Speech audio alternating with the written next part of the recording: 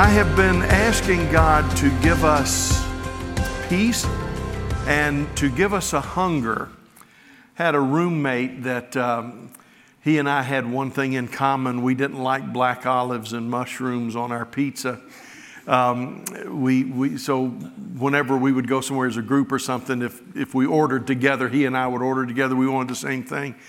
We went someplace one time and we had been on a fast. Several of us had been on a fast. And we were coming off the fast at Pizza Hut. I'm not sure that's a wise idea, but when you're young, you can do things like that. And they had made a mistake on our order, and it was loaded with mushrooms and olives. And I'm trying to pick mine off, and I said, "What are you doing?" He said, "I'm eating the pizza." And I said, "You don't like mushrooms and olives." He looked at me, and after a 3-day fast, he said, "I'm hungry. I'm hungry." And what he was saying is, I'm willing to go beyond what I normally go through because I'm hungry. So I've asked God to give us a hunger concerning missions and the things of God. I'm preaching a message today where I'm really trying to touch two groups at the same time.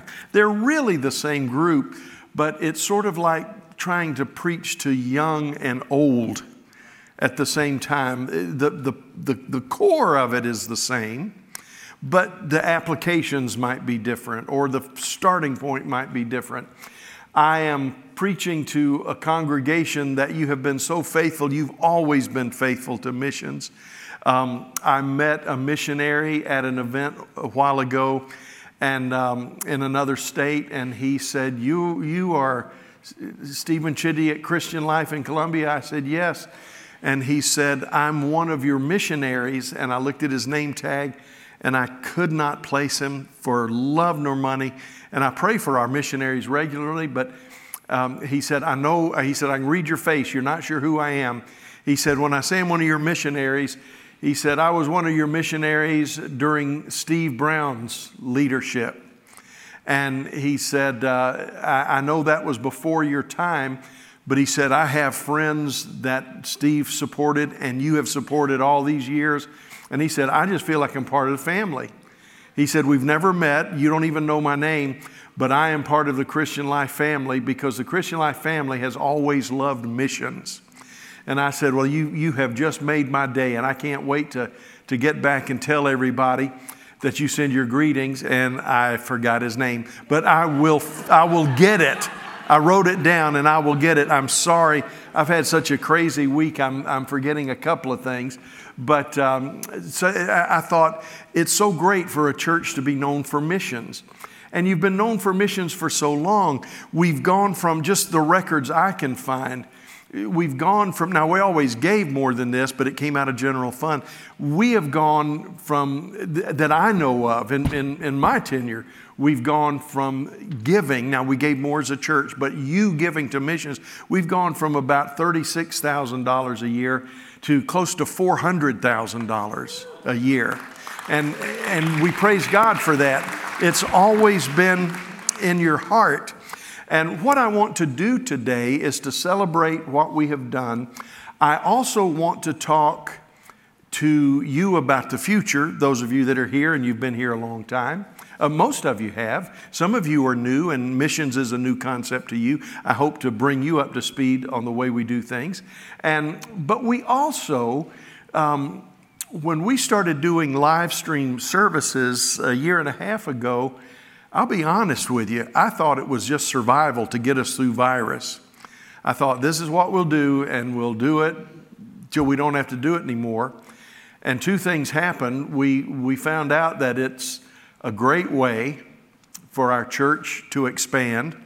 We found out that it added some fantastic family members to our congregation. We have folks that can't drive to be with us in church, but they are regular every week, and they are a part of the fellowship, and people online are starting to say, "I want to be more involved than just a Sunday morning service."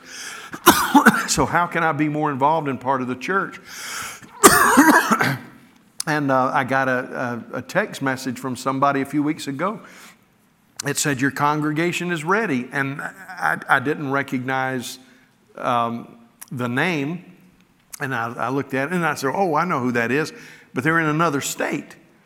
And they said, your congregation is ready. And I thought they were saying, well, you know, I'm your congregation. And I thought that was great. To make a long story short, I found out there's like 28 people that gather in a home every Sunday morning.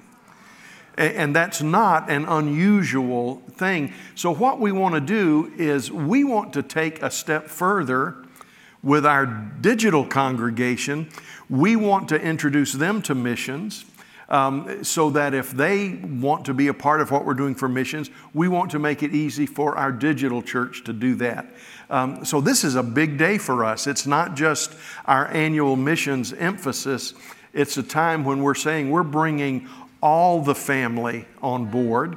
And Pastor Corey's going to come in a few minutes because I am a dinosaur, and I will tell you how to plug in your 8-track and give to the church.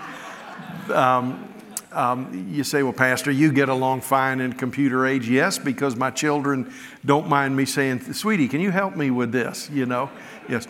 And how do I make this a phone? You know, but Corey understands it. He's going to come and tell you how it works. But what I want to do is provide the challenge today. Now, you have a faith promise card in your bulletin. If you're not here, if you're watching online, Corey will tell you how to get to one. We're not asking for these today. If you want to, you can. If you know what God wants you to do, you can. But next Sunday is the day when we're really focusing on these. Ron Maddox will be here. Ron is a great missionary and has done a phenomenal work for God, he and his wife and family. Ron is going to tell you next week what's going on around the world. I want to deal today with what I think is going on in our hearts. I've done the missions pledge for the last, 4 or 5 years, and you've responded beautifully. We've grown.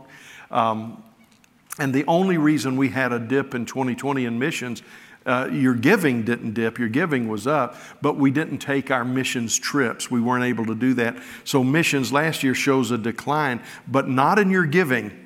In our going, we couldn't take the trips. So we are seeing missions grow and continue to be important. And I want to talk to you about how to let missions be a part of your giving and of church in a very difficult time.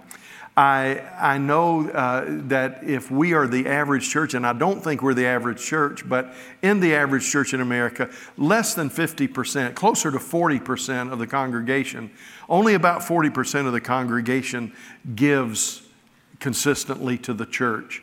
So about 40% financially carry the other 60%. One of the things we're after is that everyone understands the principle of giving. It's such a huge thing, but I don't want to become one of those guys that tells you if you'll start tithing, we'll send you holy water or a prayed over blanket with my picture on it or something like that.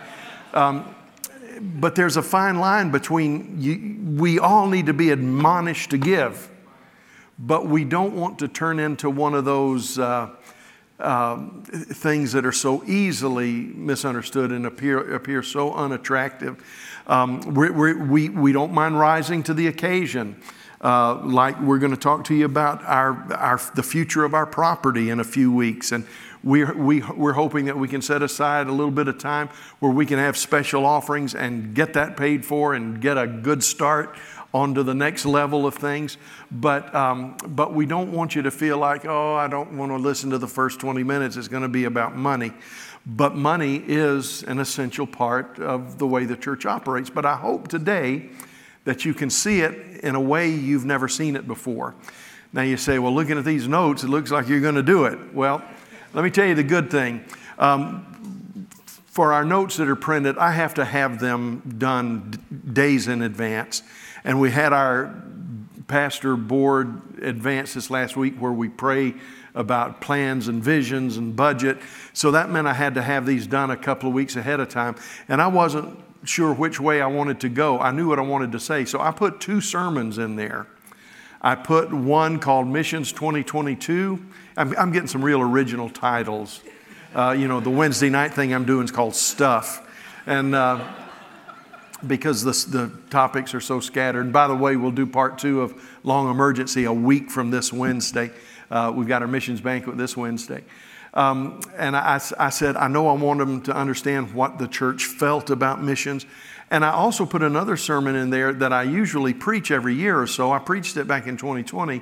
It's what the early church understood about money. I don't think we can understand church life without understanding how important the concept of giving was to the early church.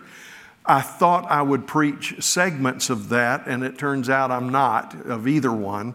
I'm just pointing you in a direction. So you get 3 for 1 today. You get my heart, which there are no notes for, and then you get 2 sermons, which I encourage you to study and go through to understand what we believe about missions. And I can just tell you this, we're in that first message you've got, it says that the early church embraced contentment. We talked about contentment last week.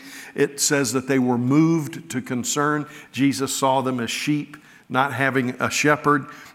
They were commissioned. It was given to them as an assignment to preach the gospel and to go into all the world and make disciples. And they were also convinced that the plan God gave them worked. It was summarized by Paul in Acts 20, where Jesus said it's more blessed to give than to receive. That's kind of a cute little phrase, but Paul, in his parting words to Ephesus, thought it was so important. He said, remember, this is the principle that God gave you to live by.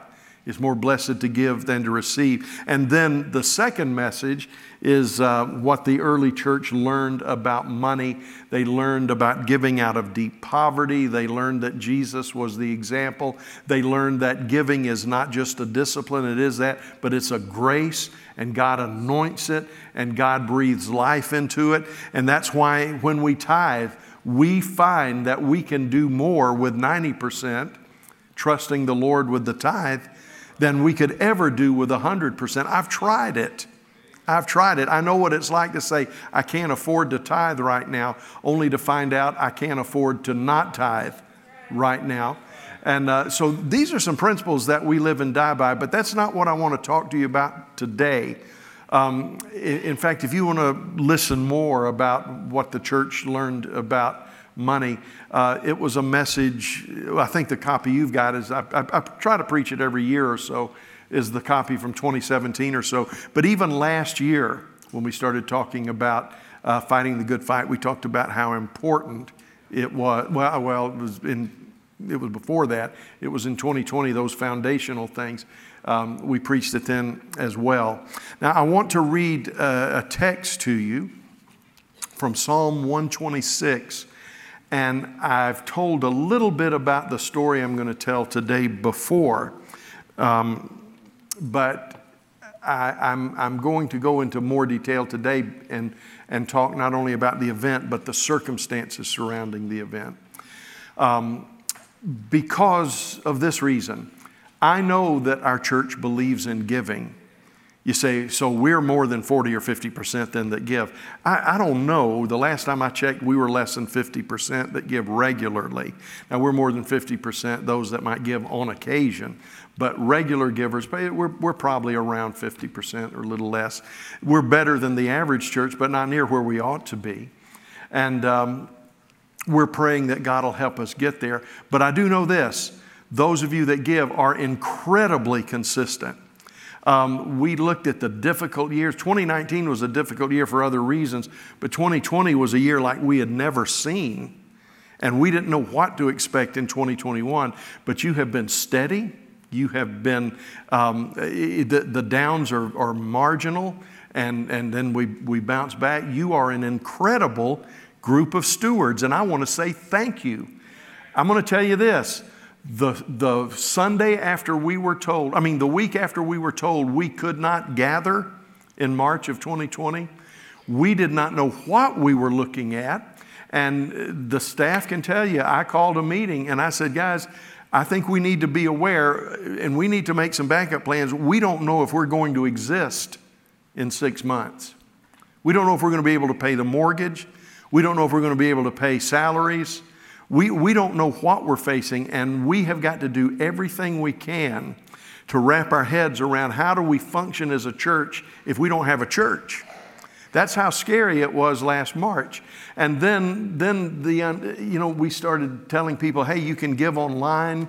And I thought, yeah, you can give online. When has that ever worked in the history of the church? Of course, they never were able to give online. So I was a heavy pessimist. I said, Lord, just help us. And then we started getting reports of your giving. And I said, no, guys, I'm not talking about what we want. I'm talking about what are people giving online. And they said, this, Pastor, people are stepping up. People are giving. And week after week of meeting budget and people giving to missions. And then we had a meeting a few weeks later. I looked at them all and said, I told y'all not to worry. I told you everything was going to be fine. And as we are ending 2021, going into 2022, our giving is down a little bit, but you would expect that with mostly online giving. And we want to encourage you to be faithful. And we want to encourage you, if you're not a tither, give it a shot.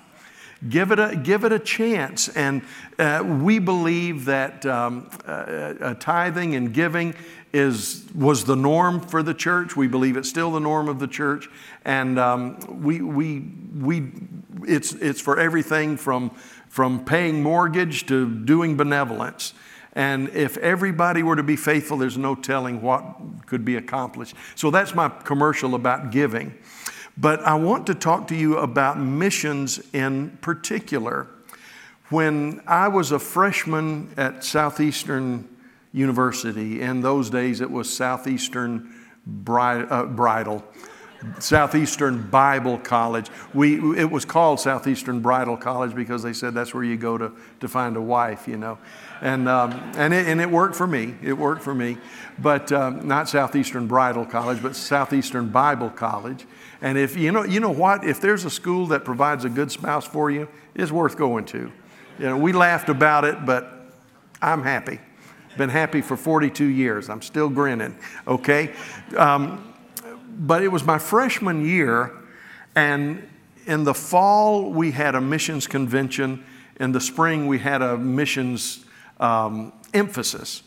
2 times a year that the first one, students made a commitment to go and to give and to pray like we do here at our church. The spring was just if you haven't fulfilled your goal, kick in and try to finish the year well. And it was a time that was really emphasizing the call of God on your life for missions.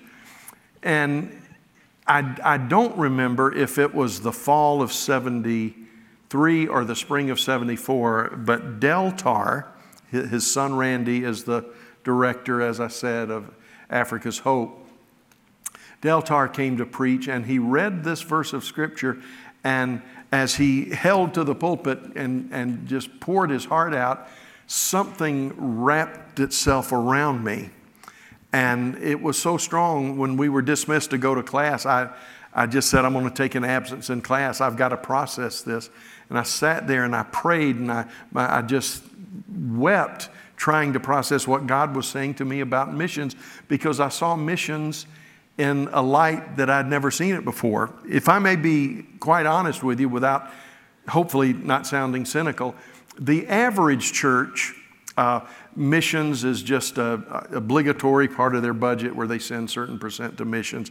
Or if you have a good year and you have some extra money you want to give, you give it to missions. But Del Tar, with such intensity, told about how important the idea of harvest was in his field of labor, which was Africa. I'd never heard that before.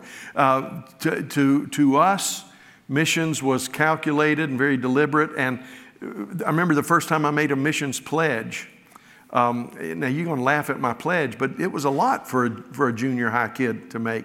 I pledged $4 a month to a missionary. And the secretary treasurer of the church, who was like another mama to me, Sister Godwin, she called me in during Sunday school, and I thought I was in trouble.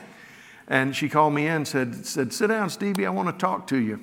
And I thought, my immediate response was, Sister Godwin, I didn't do it.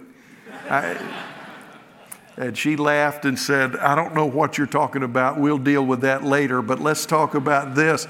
And she showed me a card. It said Stevie Chitty, 1512 East Young Street, 50 cents or 50 cents for a missionary and 50 cents for another missionary. A week was $4 a month. And she said, you know, this is $48 a year. And I said, yes, ma'am. And she said, and you know that Brother Stevenson explained that we make these pledges for 4 years.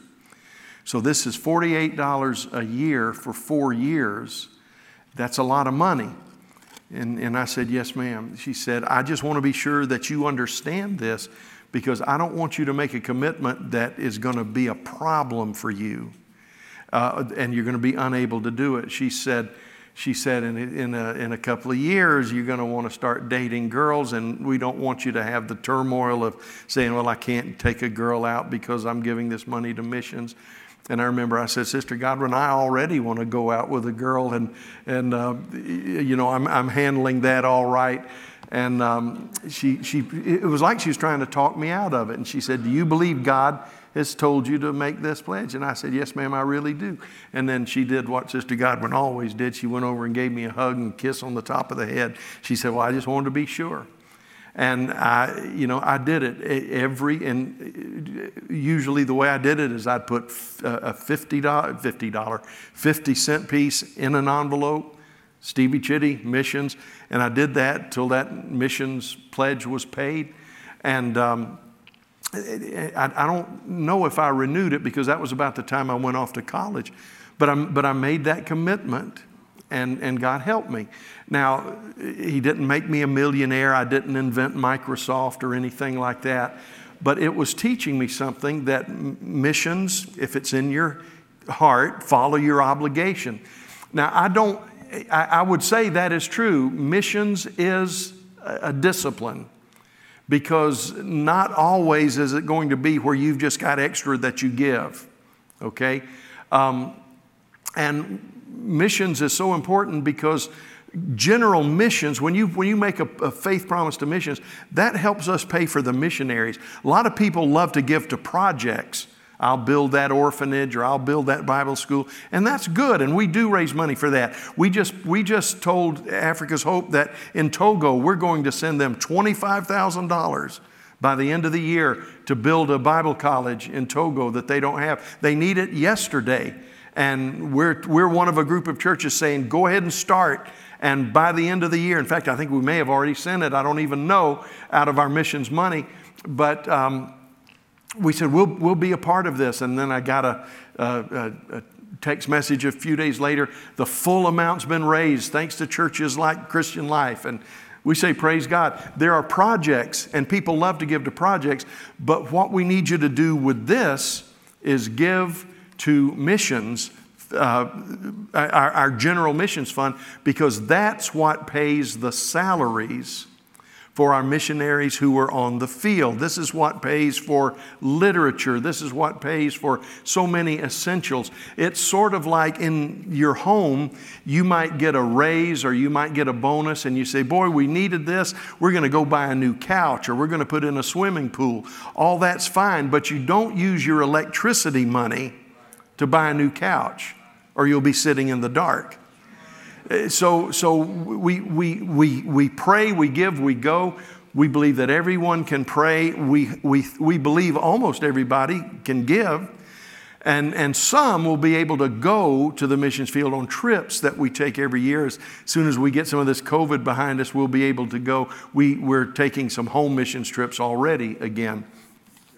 But we're asking you to consider this right here to be sort of the ongoing maintenance of missions. This is what keeps our missionaries on the field. We're giving $25,000 to Togo for a Bible college because we already give X number of dollars to have missionaries there to teach and to do that. So remember, y'all bear with me. I know a lot of you know this, but we've got a whole new branch of the family that we're talking about how missions works.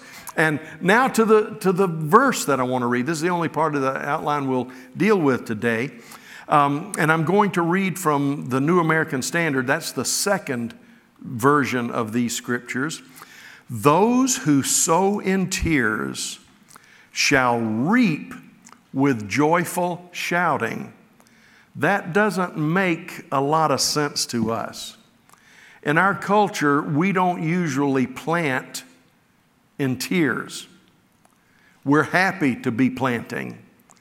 And if you're in a very big farm, you're sitting in an air-conditioned John Deere planter, and you're listening to Hank Williams sing "A Country Boy Can Survive," or John Denver, "Thank God I'm a country boy," and you're smiling, you're grinning, you're planting your seed, and it's automated, and you know that in X number of days you're going to be out here with a combine bringing it all in.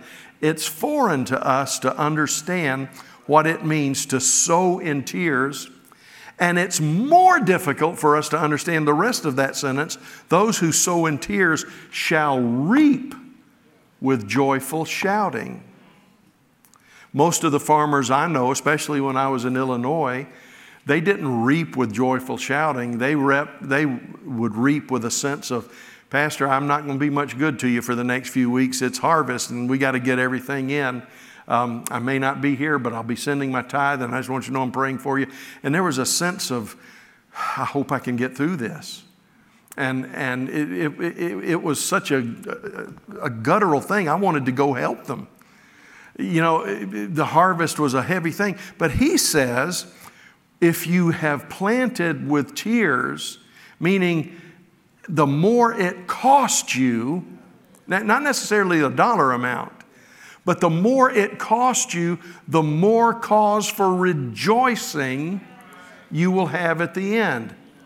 And then Del Tar went on to explain that, and that's what had me sit there and just weep for, 20 minutes, half hour or longer after the service. God was explaining something to me about missions that I had never seen before. To me, missions was just, if I can afford it, I budget it carefully, and then I follow good, solid business principles to give to missions. And I do believe in good, solid business principles. I believe in wise planning. A lot of us get all stressed out over what we don't have. You know, if I had this, I'd give it. If you don't have it, you can't give it. I can't worry about what I can't give. And we're not trying to create a culture where you need to feel guilty for going to Pelicans and getting a snow cone. Oh, I love that place. You shouldn't feel guilty for going there and saying, "Two little children aren't eating breakfast because I've got a snow cone here." I mean, you understand that? That's not the way missions operates. It does not operate because of guilt. But missions does operate. I believe every Christian ought to tithe because it is the normative Christian life. But then there is what we call tithes and offerings. And we have to make decisions with things about missions and so forth. And I was beginning to understand that it's not just I regulate my life and what I can afford to give, I give. There's something going on that the process of sowing may involve such emotion that it is a gut-wrenching drama. But I still didn't understand it. Oh, I think the closest to that I had seen is we used to always go out to lunch. Not lunch, but after Sunday night service, we'd go out, and there was a ministry place called Krispy Kreme. We'd go out after. Well, anyway, we'd go out to Krispy Kreme and drink coffee. I'd get milk and drink, and we loved it on Sunday night, or we'd go someplace like that. And we always ate lunch at home, but we'd go out Sunday night and celebrate.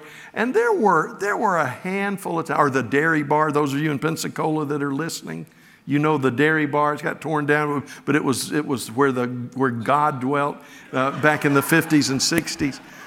And there were a couple of times we'd have a mission service, and I'd be so excited we were going out, and Daddy and Mother look at each other and say, we'll go next week. We'll go next week.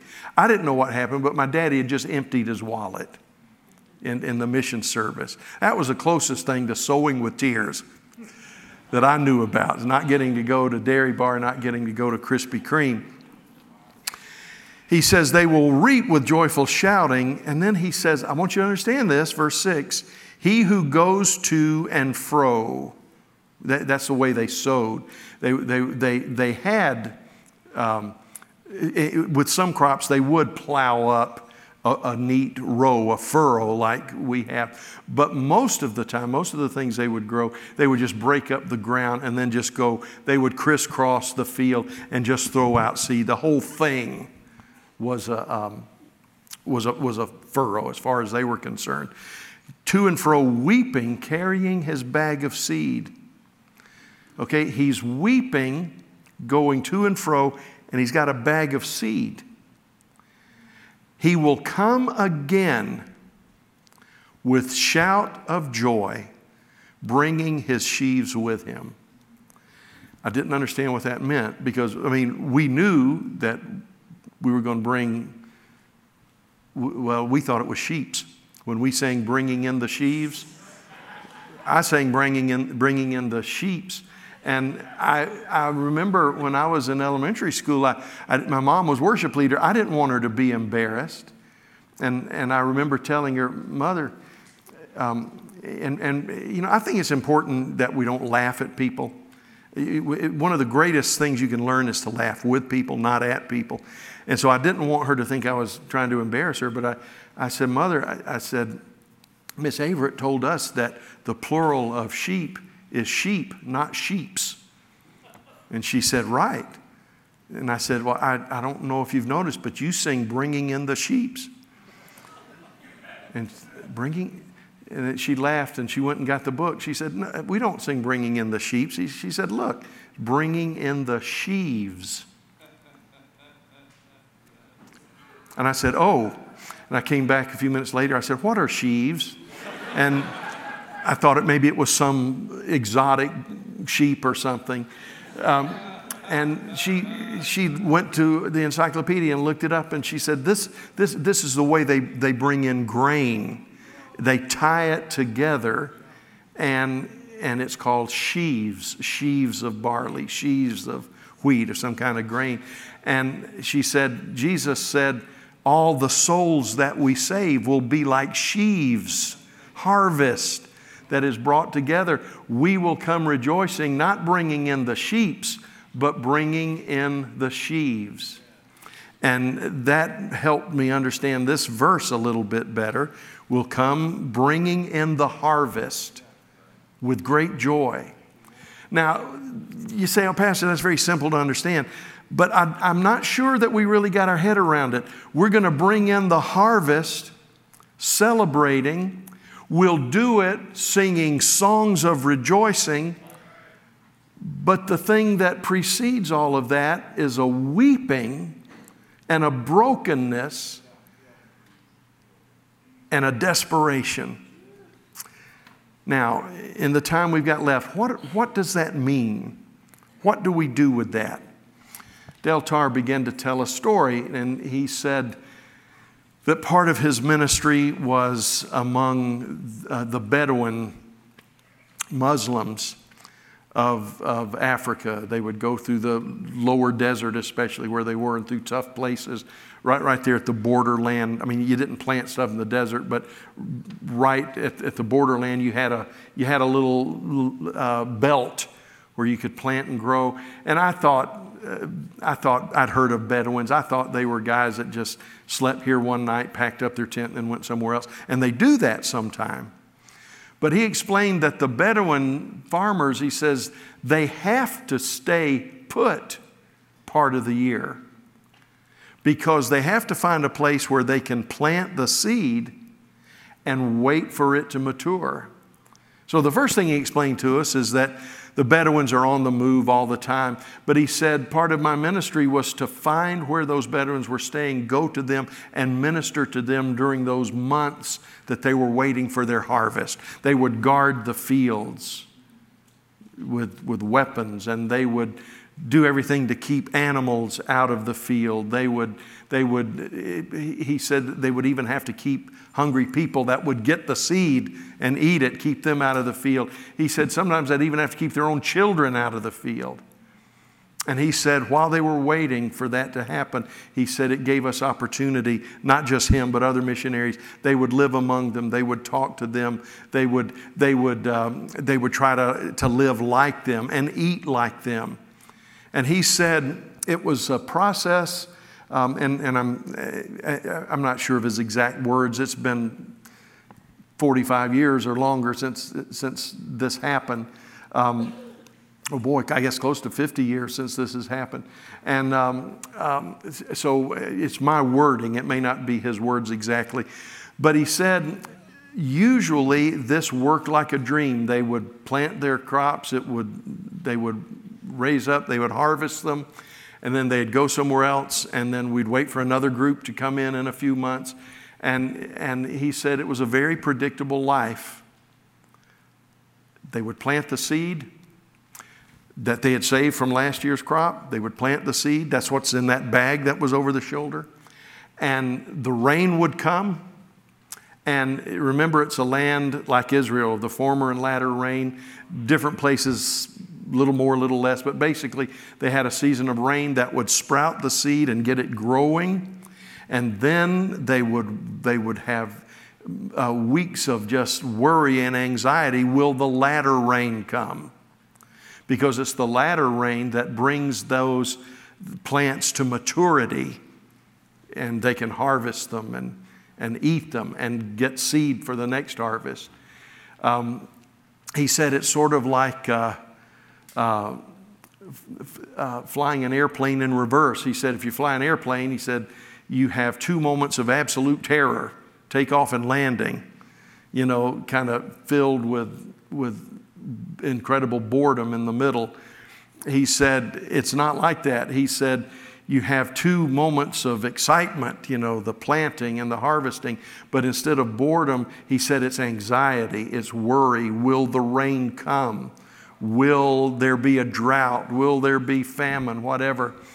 And he said in all the years that he talked about some other missionaries had been there, he said it was pretty predictable. You plant the seed, the rain comes, you eat the last harvest. You have to measure it out because that's all the food you've got. You've got to measure it out. You can have this much per month, this much per week, this much per day, this much per person. And you have the seed hanging on the wall in a bag. You put it up high enough on the wall of your tent so that no animal could get to it. You don't want to walk in and have your goat eating your seed. He said, you don't want the children to go and get a handful of grain. And they would do this and rub it and make a little handful of cereal and eat it. He says, you got to keep it away from the children. You got to keep it away from the animals. He said, and it worked fine. He said, I've seen more than once where they might cut back a day's rations because they didn't have as good a harvest the year before as they thought. And they realized that, so they just cut back. He said that those Bedouin Muslims loved their children. Mother and daddy might eat less, but they'd try to satisfy the children. He said, and you'd get to the point where you might have 2 or 3 lean weeks before the harvest came in, but everything was usually okay. Now, he said, but I saw a couple of years where there was not enough rain.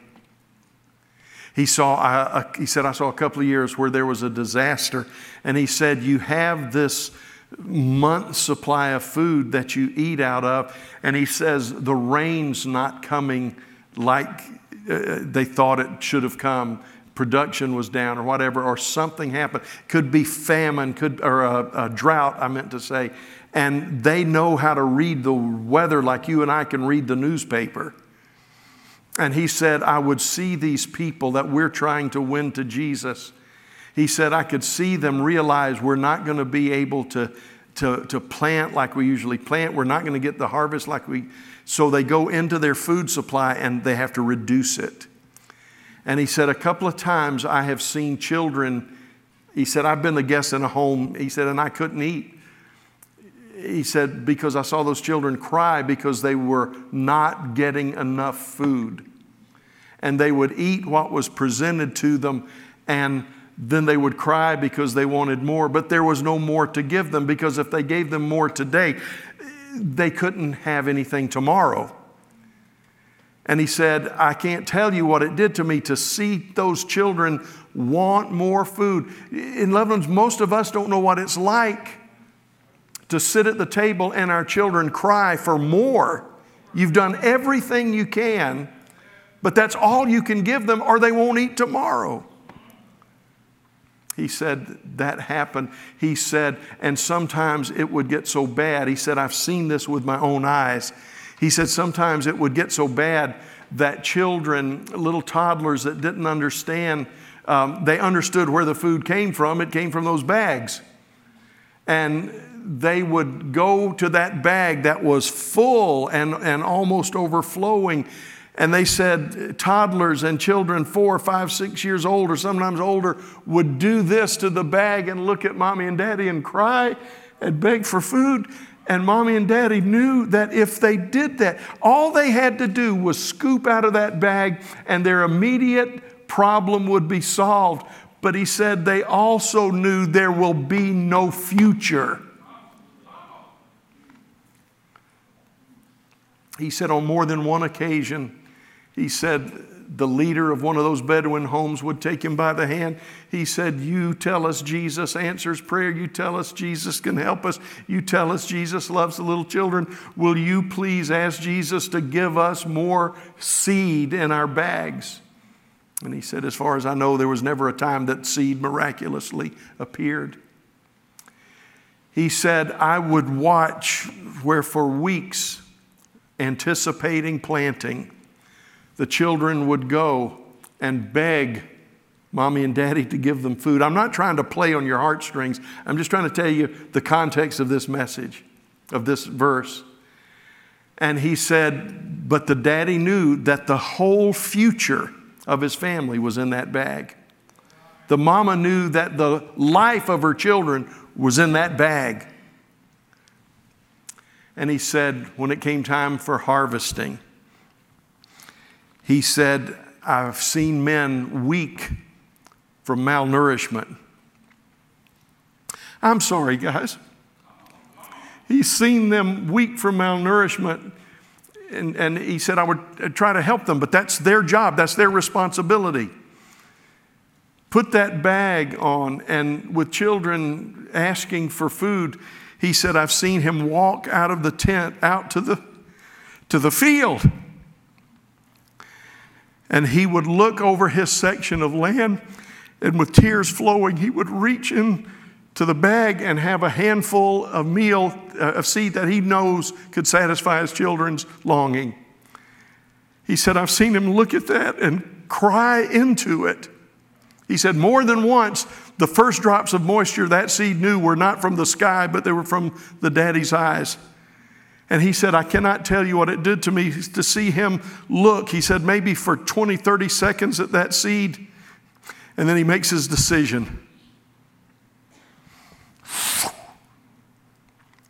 Throws it away. And he says he's taking step after step, weeping. He said some of his older sons that understood knew what a burden it was. They would come and they would just put their hand on daddy's back. And they were saying, he said it was as though they were saying, Daddy, we know this is for us. We know this is for our children to come.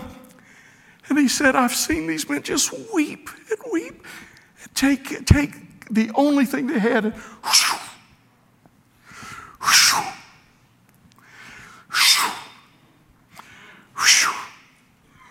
And he said when that bag was empty and they shook it, he said he has seen little ones, little toddlers that didn't understand, except that's where the food came from. He's seen them take up empty bags and stick their head in it trying to find food.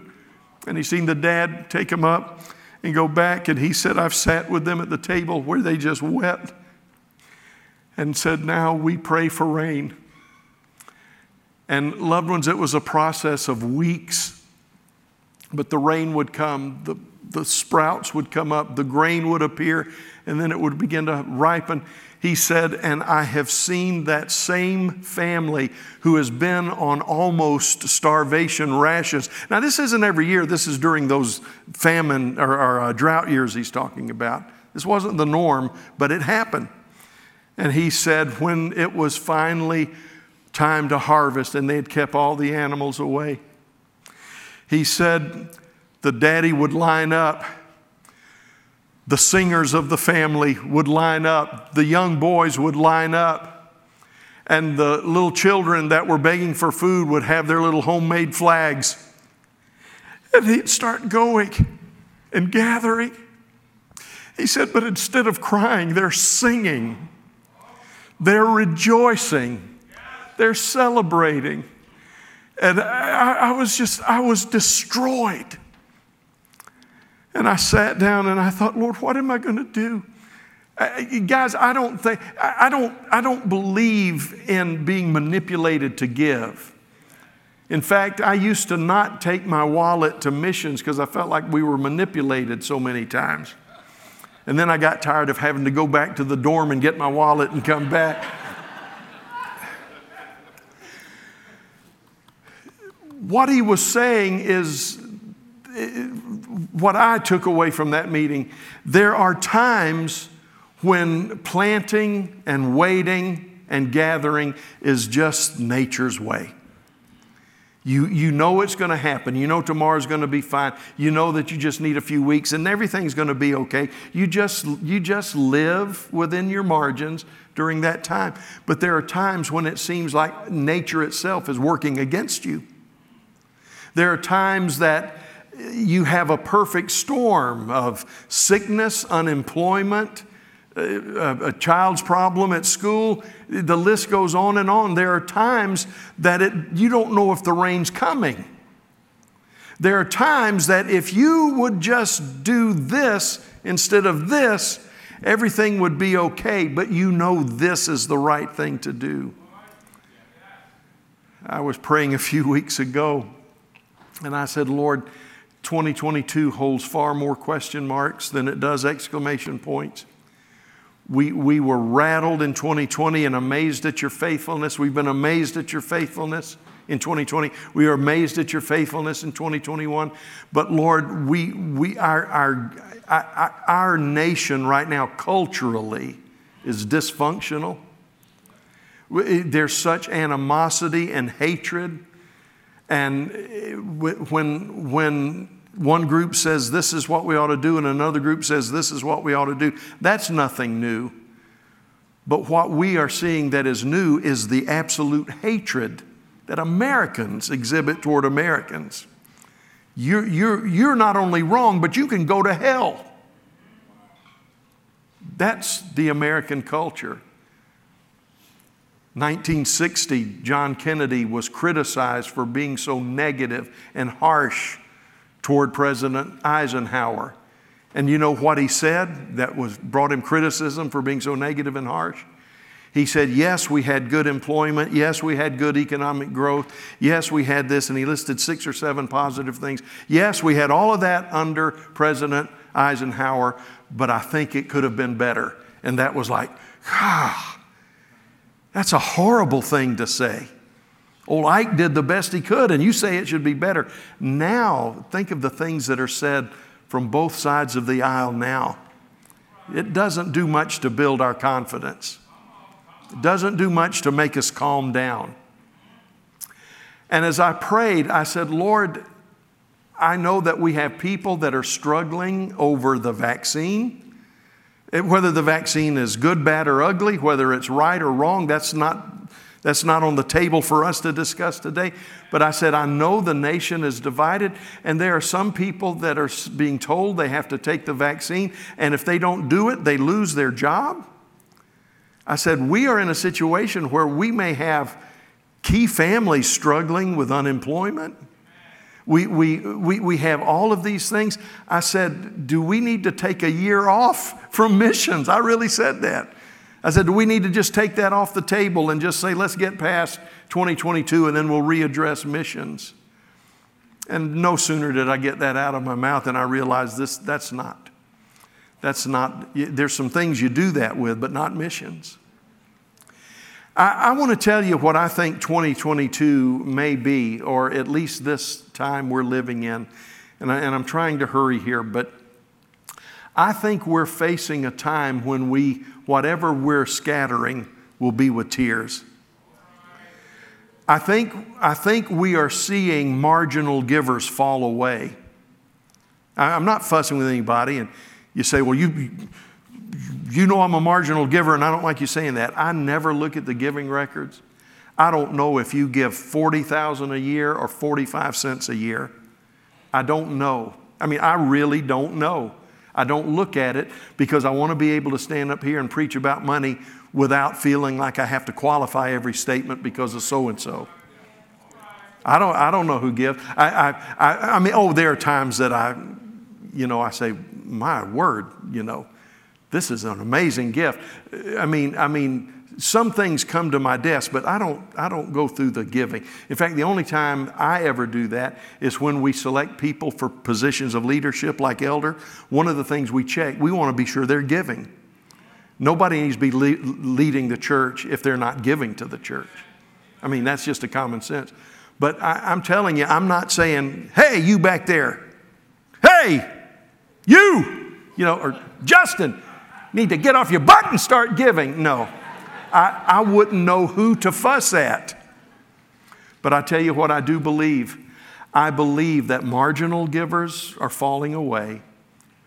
But I think those that are committed, to those that know the harvest is our future, to those that know that giving and missions is about our children and our children's children, to those of us that understand that, we may find ourselves right now in a place of difficulty. I'm not going to lie to you.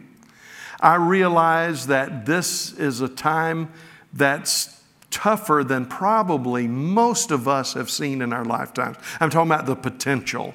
It may not be that you're in a financial bind right now, but the potential for it is off the charts. It may be that this is the worst time in all of our lives for financial security, and everything in you may say, well, eat, drink, and be merry. Tomorrow we may die. Let's eat the seed.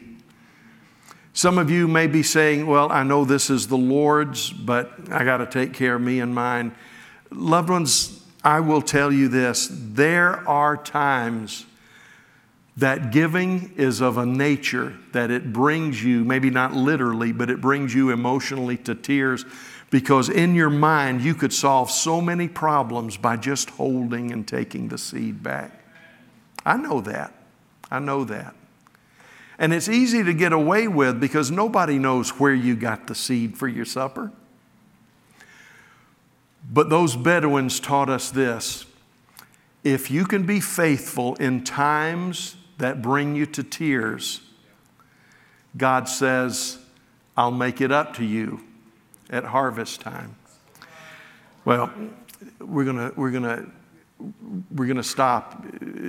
Have we had communion, or was that first service we had communion? Okay, I'm sorry. There's a principle we got to live by, and it's the Red Sea. The Dead Sea principle. We've talked about that before. The Sea of Galilee in the north, the Dead Sea in the south, one flourishing with life. One is called the Dead Sea because it's dead. Nothing grows in it or around it. We always stop at the Dead Sea, and there's always two things you can notice. People go in the Dead Sea. If you go to Israel, you need to go in the Dead Sea because you float.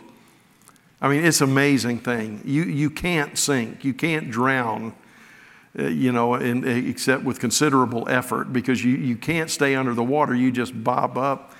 And it's a once-in-a-lifetime experience.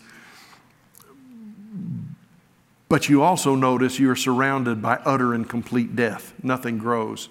And the reason that Galilee is so luscious and beautiful and the Dead Sea is so lifeless and void is because Galilee understands the principle of life. Galilee takes in water, and then Galilee sends out water. That's the way life works. You take in and you give out. The Dead Sea has no outlet. The only way the Dead Sea loses water is by evaporation. And so that creates this unbelievable concentration of minerals, and you can't drink it. If you get the water in your eyes, there are water fountain things all along the shore where you're to go and wash your eyes for 10 minutes to get it out, or you could go blind. What's the difference? It's the same water, it's the same source, it's the same rain, but one takes in and one and then gives out, and the other, all it does is takes in. It's like the Proverbs, and well, in the Psalms basically say it a different way.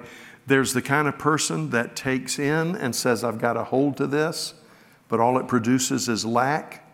And there's the kind of person that takes in and gives away more than you think they should, but it produces abundance.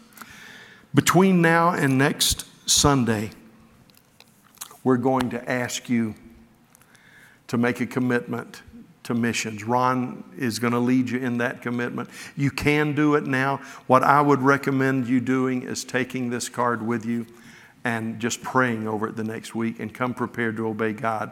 Corey, would you come and tell us for our online congregation how they can become a part of this? Thank you.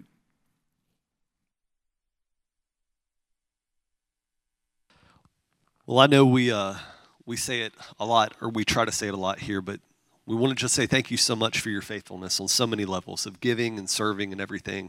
It's one of those things that we feel like we can't say it enough to help you understand how incredibly blessed as pastors we feel to shepherd this congregation. We're so thankful. We do believe that every person that attends Christian Life should be a giver.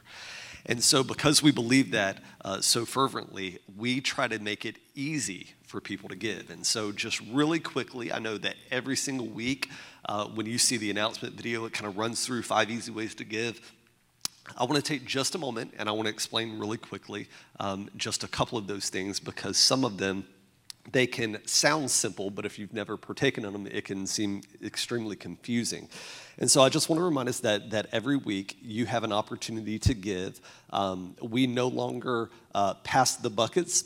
When we did that, the virus hit, and then there was this concern that we're passing buckets, but we're also passing germs, and so there may be a time where we come back to that. But what we decided to do for those of our church family who are here in person is that we have installed these safe and secure boxes at the back of the doors at each exit. And those are boxes that you can drop your tithe or your offering in during those times. So if you're here in person, you can drop in those ways. We also realize that there are so many people that are homebound. Even before the pandemic, we had a portion of our church family who were homebound for health purposes or whatever. And so we've always accepted gifts from those who want to mail in their gifts here directly to the church. Number 3 is where it begins to get a little confusing for some. And so I just want to make it real simple and real clear, especially for those of our church family who are online today. The third easy way that you can give is online. Our website is set up so that it is a digital giving platform.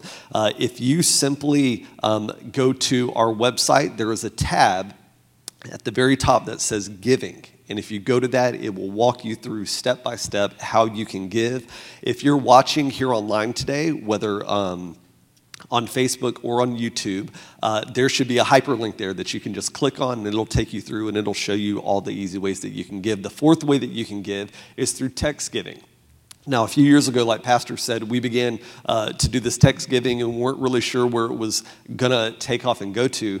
But between our regular giving and our missions giving, within 2 years, we breached $1 million in giving, just over text giving, just through text giving. So it is an incredible tool. Once you have it set up, it is incredibly easy. It is by far the quickest way that people can give. It takes about 10 seconds once you get it set up. And so if you will just simply text the number 803 302-3032. It's in your bulletin. And if you text the word give to that, it will take you to a place where you can set everything up. And once you get that set up, it is like clockwork. It is so simple and so helpful to give. The fifth easy way that you can give is what we call through scheduled or reoccurring giving. Now, I can't tell you how many times, and I'm like, Pastor, I have no idea. I don't think any of our pastors have any idea who gives what, anything like that. We really have the conviction that that is between you and the Lord. But I'll tell you, there have been 1,000 times where I've had a conversation with somebody, and, as a pastor, when they see me, they're reminded, they're like, oh man, I forgot to give my tithe this week or my offering. And so I'll just tell them, oh, well, you can just do that through these ways or whatever. But what we did is we developed a way for systemized giving so that either with our online platform or our text giving, you can have reoccurring giving set up so that you don't have to remember it. There are some that, for example, if you get paid on the 15th, you can set it up where, your tithe is sent to the church on the 16th of every month through either of these platforms. And so again, I just wanted to run it through. I know we say it every week, but sometimes it can be like, well, what is that text giving thing? So I just want to make it a little bit clear. But more than anything today, I wanted to remind us about the faith promises. In your bulletin today, if you're here in person, in your bulletin today and next Sunday, you will see these faith promise cards.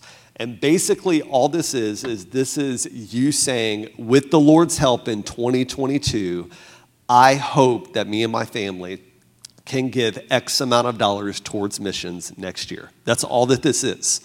For the church family, what it does for us is it helps Pastor Tommy, who's over our missions ministries, it helps us to plan ahead for next year so that our missionaries, we can know who we can give to and who we may need to, we may not be able to give to them this year, or certain projects we want to give to this year, but we may not be able to do some next year.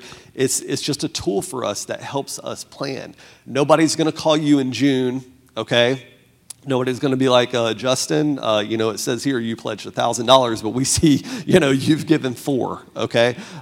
Nobody's going to do that. It's not that kind of thing. If you have been a part of our church very long, you know that is not in our heart. We would never do something like that. But it's just simply a helpful tool for us, okay? So that is for those of us who are in the house on campus this week and next week. Next week, we'll collect those.